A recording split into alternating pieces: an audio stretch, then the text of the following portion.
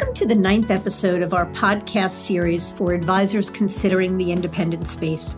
Today's episode is called Trust in Yourself, Taking a Leap of Faith to Build an Enduring Legacy. I'm Mindy Diamond, and this is Mindy Diamond on Independence.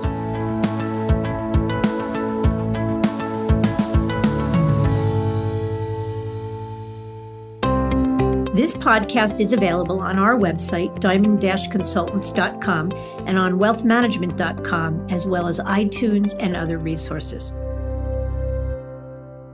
I started this series with a goal of sharing advice, information, and most importantly, the experiences of those in the independent space.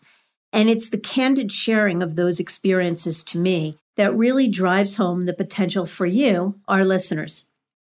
As someone who may be considering a move to the space, but who doesn't have access to advisors who can tell you what they went through on their journey, you may be concerned that all you hear or read about isn't the real deal.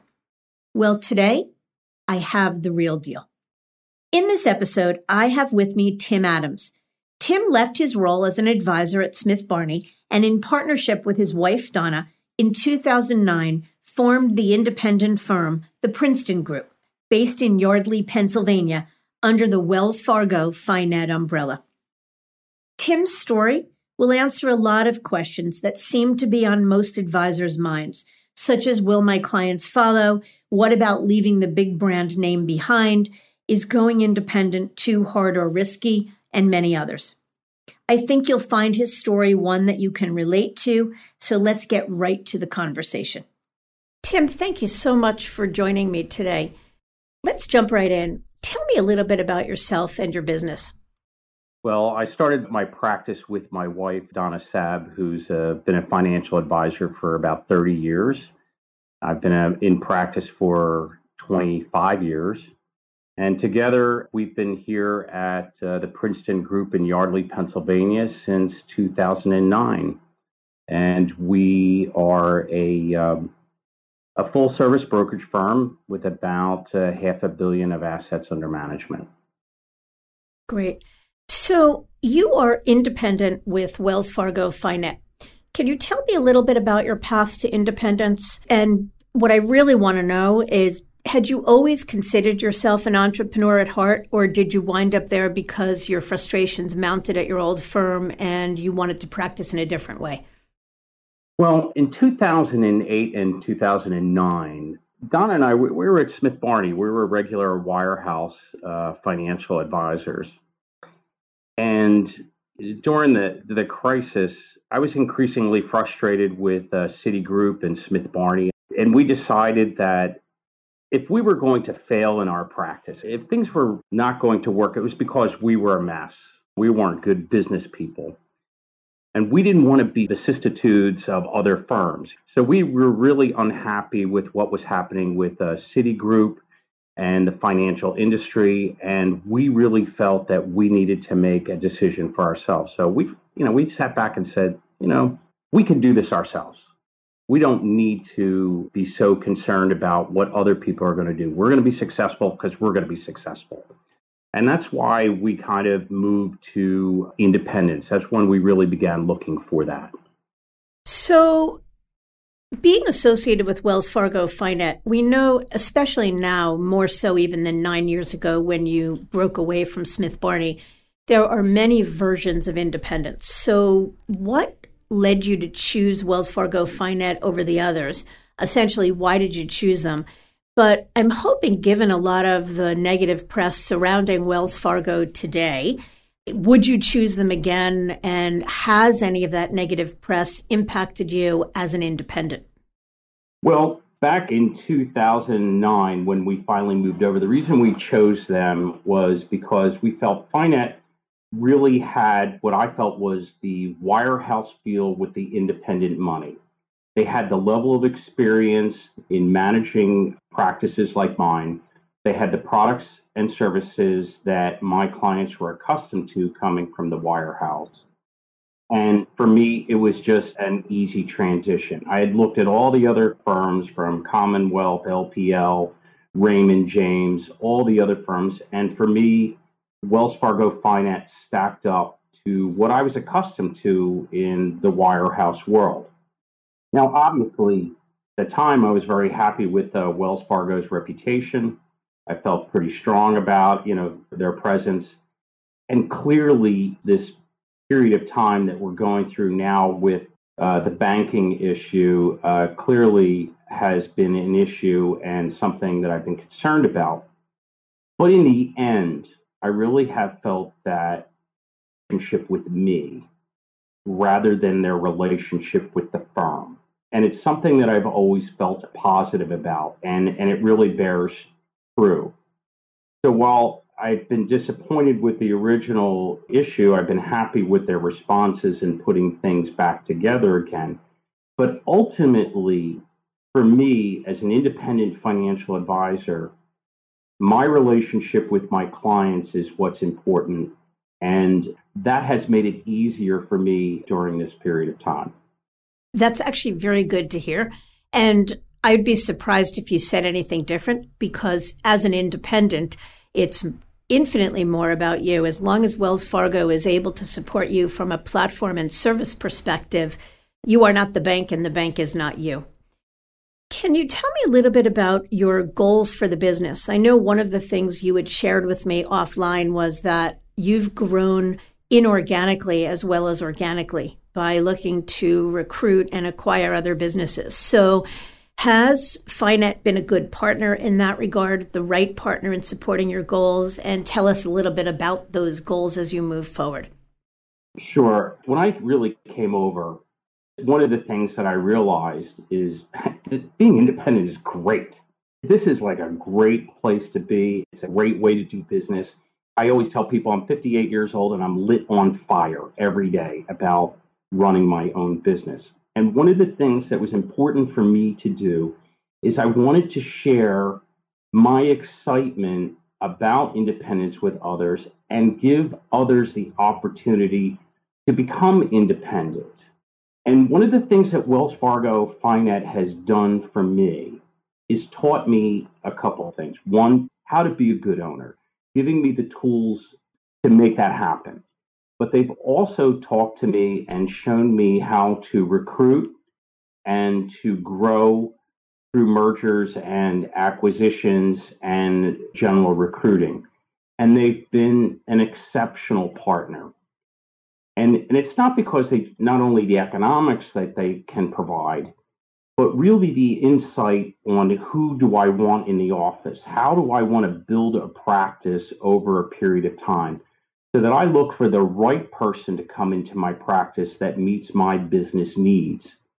It taught me how to really look at my practice and take the long view so that I find the right candidate that's a good fit for me, good fit for them, good fit for the practice at large. So for me, they've been an exceptional partner. Tim, when you first left Smith Barney and looked to go independent, did you have the goal of growing by acquisition and recruiting then, or did that sort of evolve over time? Because many wirehouse advisors are jazzed by the notion of independent. They actually eschew the notion of inorganic growth just because it seems overwhelming and impossible and more than they could even imagine. And when they begin to get educated about the economics, the operating leverage that they create by growing inorganically, they're jazzed by it. So was it something you came to right away? How long did it take you to sort of get to that awareness? It was not something that was first and foremost on my mind when I became independent, but it was something that was evolutionary for me. When I began to understand how I could do it and how I could grow my practice, not one IRA at a time, but one book of business at a time. And then when I realized the economic leverage that I had to make that happen, I became excited about it. But there's also something more. I mean, because the economics are really great. But what I really, really enjoyed was giving some of my fellow advisors the opportunity to be free, to be free to conduct the business that they wanted. And that's what lit me on fire more than the economics. And the economics are great. So I kind of grew into that process over time, and that's what's been very exciting for me. So tell us a little bit about how those deals you've done by recruiting or acquiring other practices. You just mentioned to me offline that you are headed west next week. Tell us a little bit about how the deals you've done have worked out, how doing those deals impact your bottom line. Well, I would have to say that over the past, since I really started getting in earnest in 2012, beginning the process. So I've brought over about 9 people into my practice, and I've bought 3 books of business. And it has been significant for me. I think we're now ranked number 31 in the FINET rankings for all their practices. And, I started well below that. But the real interesting thing for me has been looking for the right person, to find people that had a similar value system and the same idea for growth. So for me, the bottom line has been real strong. It's been real good. But the real adventure is really thinking about where I'm going to take the practice over time. Where am I going to take it to? How am I going to get there? And how can I build the practice with like-minded individuals? And so for me, searching throughout the country, looking for the right people has been the exciting part of it all. And really setting them free to do what they want to do.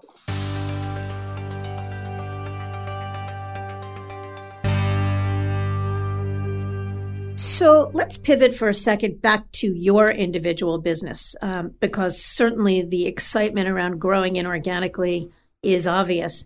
But do you believe that being independent has made your business, you, more productive as an advisor or grown faster than you would have as an employee? Oh, absolutely. When I first came over, I had like a little trepidation about becoming independent. Would people accept us? And I moved over in the age of, during the time frame of Bernie Madoff.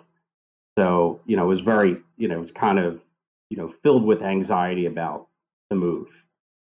And I sat with one of my clients and I told him that I was doing this. And the reason I was doing it because I wanted to own my business, that I wanted to feel good about it, that I really felt that I wanted to take my business in the direction I wanted to and treat my clients the way I wanted to.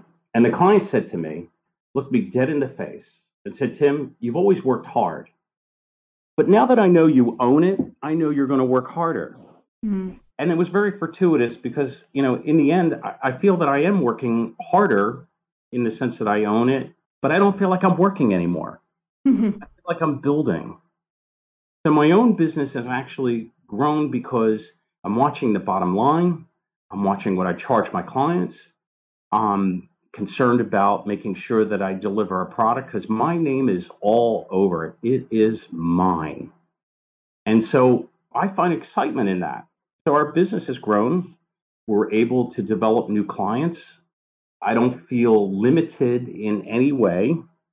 And in fact, I feel actually more free to do business the way that I want to. And so that was an awesome reaction, the quintessential reaction from the one client.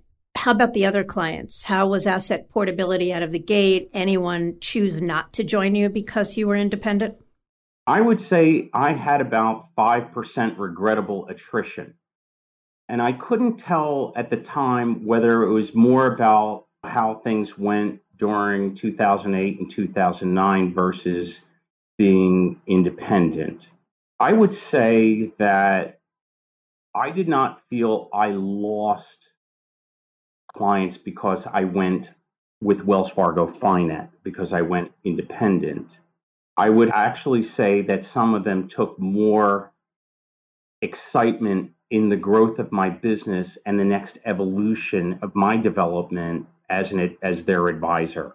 And I think there was a level of excitement. I really didn't feel there was a significant downside for it. That's great. That's great. So the single biggest objection we hear from advisors considering independence, so those that are still sitting as an employee somewhere, they say, I'd love to do it, but I feel like my clients need a big brand name.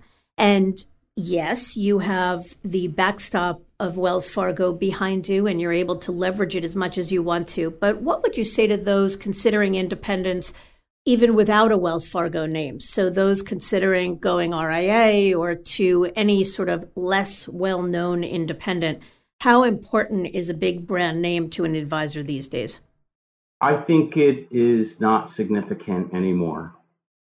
Since I started in the business in the early 90s, the evolution has moved from where, you had to be with a big name to where people are less concerned about, they're more concerned about the relationship that they have with you and that I have with them. Because technology has given me all the tools that I need to do my job. And I don't require a big firm to do that.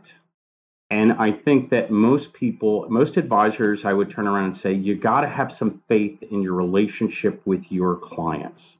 If you're looking to run the business the way you want, focus on your relationship with your clients because that will help you service them better in any environment you do, and in particularly in the independent space.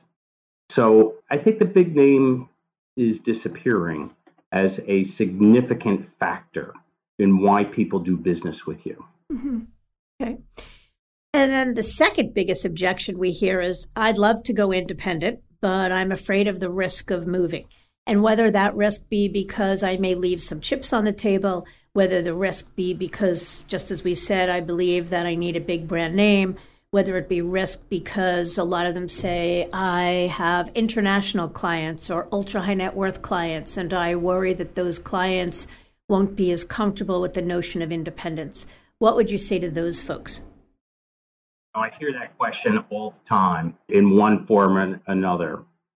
And I have basically said to most of them, again, it is about your personal relationship. Your clients will trust you more than the firms. Now, for me, what I really discovered going independent was how much hand-holding FiNet did with me to bring my clients over.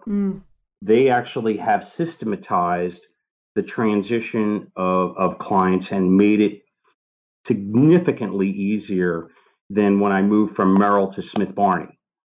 From the client portal to the experience that they had to helping me and putting people in my office.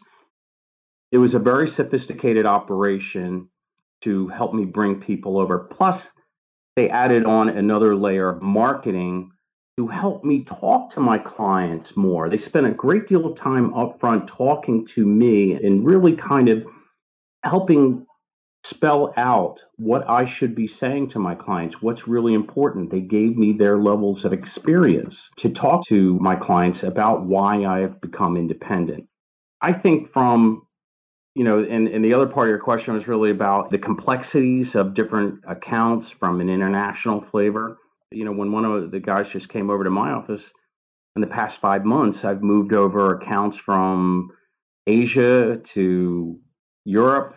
There are complicated accounts, but they can be moved and can be done. And independent financial advisory firms have the capability of doing this. It's not a big mystery. It can be done. It's pretty easy. Great information. Thank you. So 2 final questions. Any regrets about having gone independent? Yes.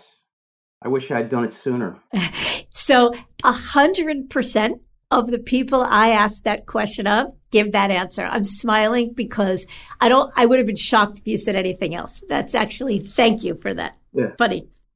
And the final question, what advice would you give other prospective breakaway advisors, those that are currently employees at a brokerage firm that are looking for or beginning to think about the freedom, flexibility, and control that independence would offer them, and just sort of waiting and watching and wondering and all of that? What would you say to them?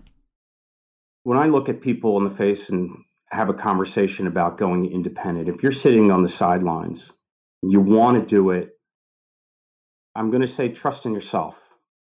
Trust in yourself that you can do this. It is not an overwhelmingly complicated process. There's not a mystery about doing this. For instance, FiNet can help you set up everything from your office to your healthcare to all this. It is not a big mystery, but really trust in yourself and do it, and feel the kind of confidence in yourself and your clients that you can be a wildly successful financial advisor in the independent space, where you can build an enduring legacy for you and your family. And you can do it, because I did. Tim, thank you so much. That was incredibly helpful, and I imagine a lot of people will really enjoy hearing your insights. Thank you for joining me today. You're welcome.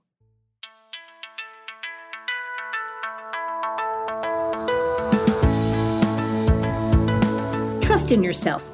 Tim's mantra on going independent is an important one and worth reiterating, especially at a time when some big firms are pulling out of protocol and forcing advisors to trust that their clients are more loyal to them than their firms. So I hope you found this conversation insightful and come away with some knowledge gaps filled in your own exploration of the independent space. In our next episode, we'll be looking at the economics of independence and compare them against those inherent in accepting a traditional recruiting package from another big firm. I know it's a hot topic for those considering the next chapter of their business lives, so I hope you'll join us. Until then, I encourage you to visit our website, diamond-consultants.com, and click on the Tools and Resources link for some valuable content. And if you're not already a recipient of our weekly email, Perspectives for Advisors, please click on the blog link to browse recent articles. Feel free to email me or call me directly if you have any specific questions. I can be reached by phone at 908-879-1002 or email mdiamond@diamond-consultants.com. Please note that all requests are handled with complete discretion and confidentiality. I thank you for listening. I also want to thank wealthmanagement.com for sharing this podcast with their viewers and subscribers. This is Mindy Diamond on Independence.